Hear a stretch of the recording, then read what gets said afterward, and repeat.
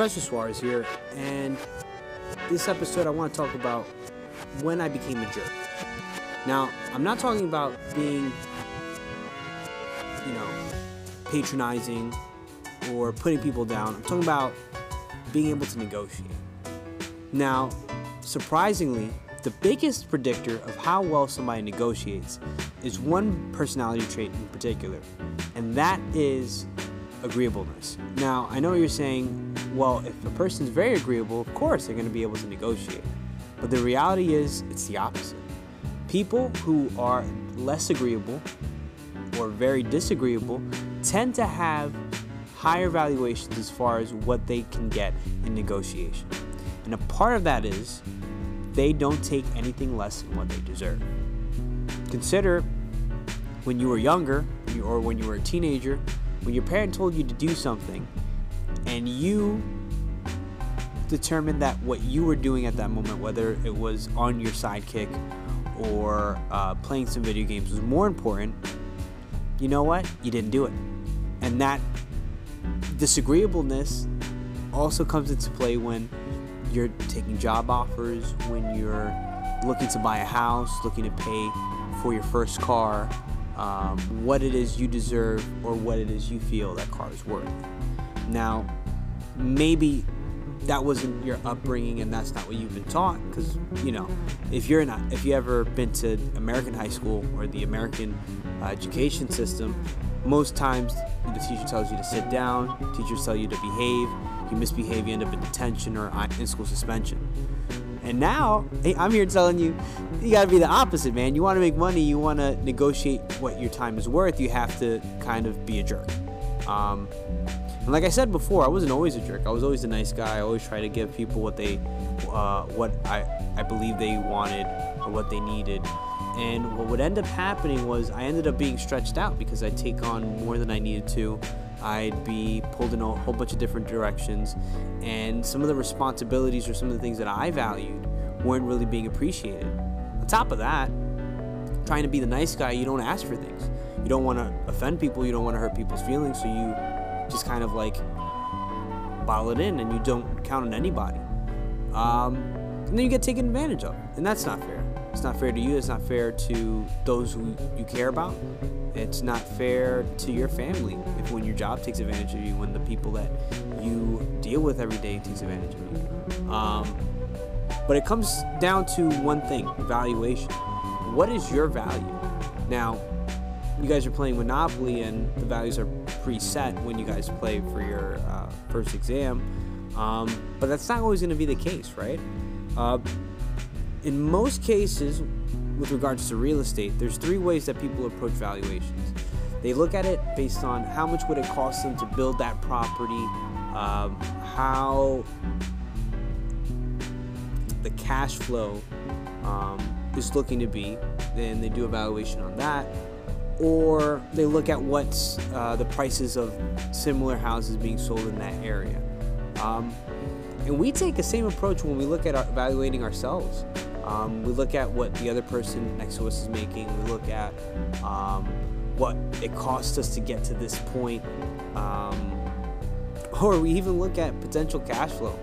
We look at, oh wow, 60,000 benefits. Yeah, that's definitely worth something today. It's definitely an opportunity. What's unfortunate is those people who don't know how to evaluate the opportunities. People who don't do cost benefits analysis. What is it going to cost me as far as time, money, effort, and what's the benefit that I get from doing some of these things?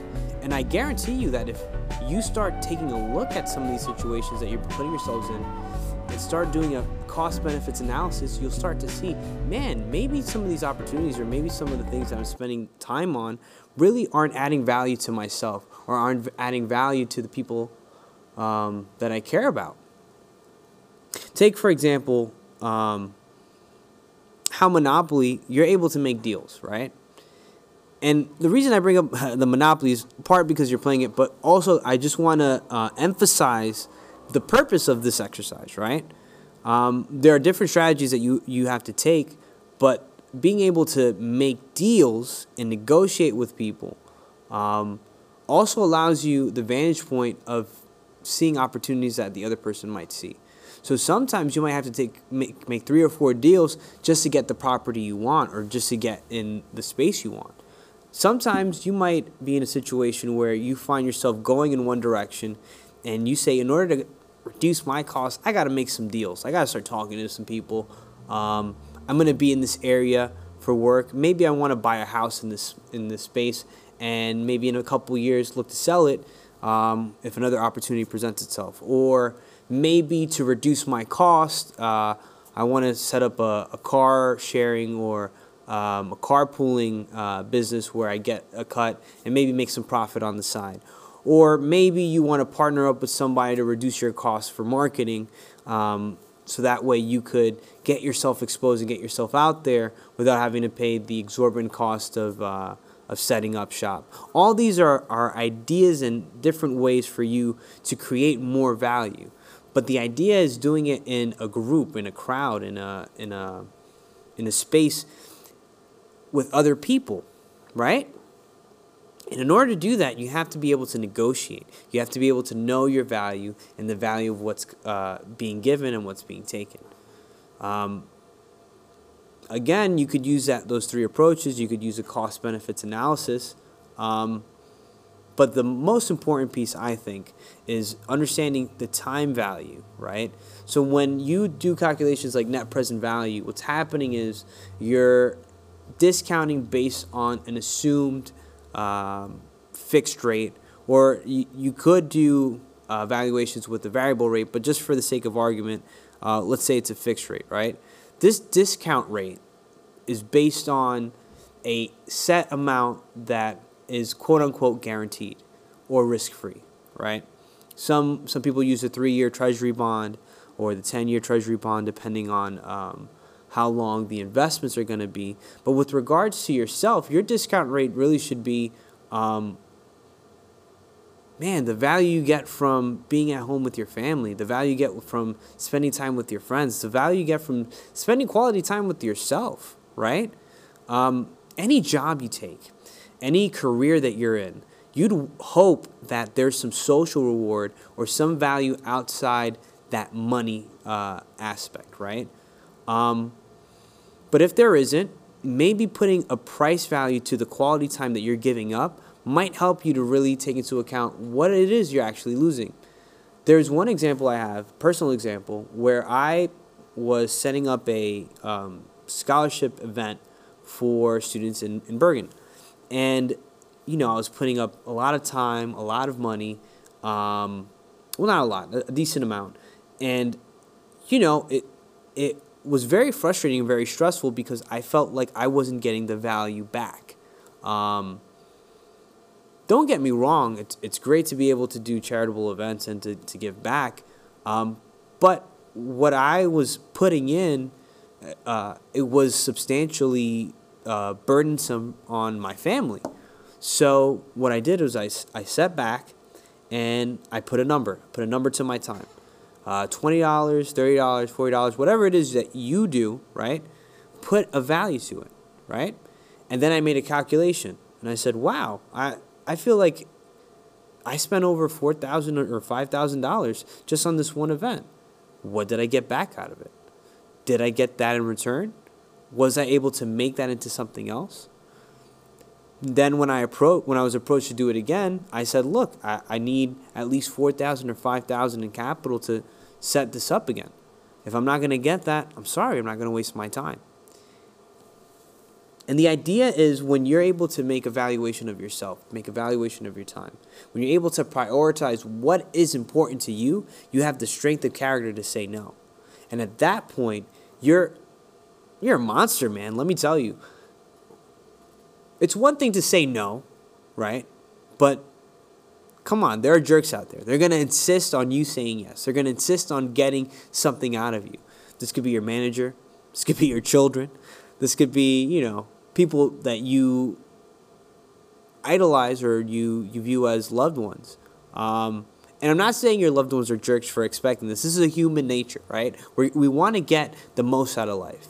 And sometimes we don't take into account that we might be compromising other people. But with that being said, you have to have the strength to say no. And I find that people who don't prioritize their time, who don't value their time, it's very difficult for them to say no. It's very difficult to say no to a boss to work that extra overtime, because it might seem like that pay and a half is really worth your time. But then when you really calculate it, man, I could be spending that weekend studying Professor Suarez's podcast or personal finance course. Or I could be spending time learning how to code, learning how to design a website, develop myself, right? These are things that may, in the short run, not add a lot of value, but in the long run, man, that return is so much higher. I'll give you another example. I have a group of students who are designing an app for the staff in my school. After they did a free site, which was kind of like a test site, they were able to determine that they were able to get 33 clients on this app. On average, these clients spend about $45 a week, which turns out to be about $60,000 per year. And this is just one school, right? With this information, they were able to do a cash flow analysis, right? And determine that the valuation of the company over a period of 10 years, determining what their cash flow is, it was about $500,000. Now, that's a great thing to find out. But surprisingly, it only cost them maybe $10, right? And that was just to give away a gift card for the faculty to participate. But let me tell you, man, to determine that what your time is worth, that it's worth $500,000, that's something that's eye-opening for some of these students. And not to mention, they didn't even pay for the website. It was a free website. Now, how many of you guys are doing stuff that is really building up a valuation of $500,000? It's a tough question to answer, you know? Are you finding those opportunities? Are you making those opportunities for the people you care about? Like I said in the first class, there's a fear. There's a fear of success. It's easier to play a losing game than a winning game, especially if that losing game is something you're comfortable with. Guys, get out of your comfort zone. If there is something out there, you're not going to find it by sitting around doing the same job over and over again. I'm sorry. You have to make time. You have to prioritize making time for yourself and building yourself. That's really the investment you want to make.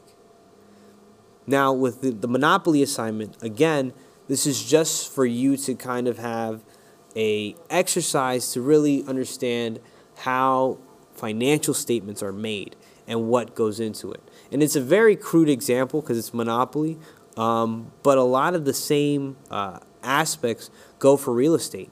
You could put liens on properties. You could get cash out of it by taking a reverse mortgage, or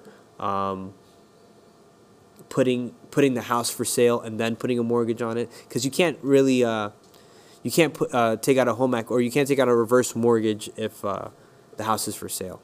You have to do that first. So I mean, it's not exactly the same, but the concepts are there, right? You're gonna have to pay rent. All these things are part of life, and it's just we're just using this example or this game to be able to extrapolate ideas that we could apply into the larger game of life. And I hope you guys get a lot out of this exercise. The next discussion board, I want to see how you guys made deals. Now, if you guys play with your family, it's a bit unfortunate because you're taking advantage of them in a way, because you're using your business knowledge or what have you. I mean, some kids are ruthless. My little brother, my God, he would take me to town on Monopoly. But the hope is that, again, you use this exercise as a learning experience, and you're able to extrapolate how financial statements, statement of cash flows, income statements, balance sheets are made, but also start looking into how deals are made. Start using the game as a simulator for how you're going to make your future deals, whether it's for future real estate that you're going to buy, future investments you're going to make, or opportunities that you're going to find in your real life. Okay? with that, this is the last class on income. I hope that moving forward you could take the 3 classes and synthesize some ideas that will help make more value in your life. This is Professor Suarez signing off. You guys take care.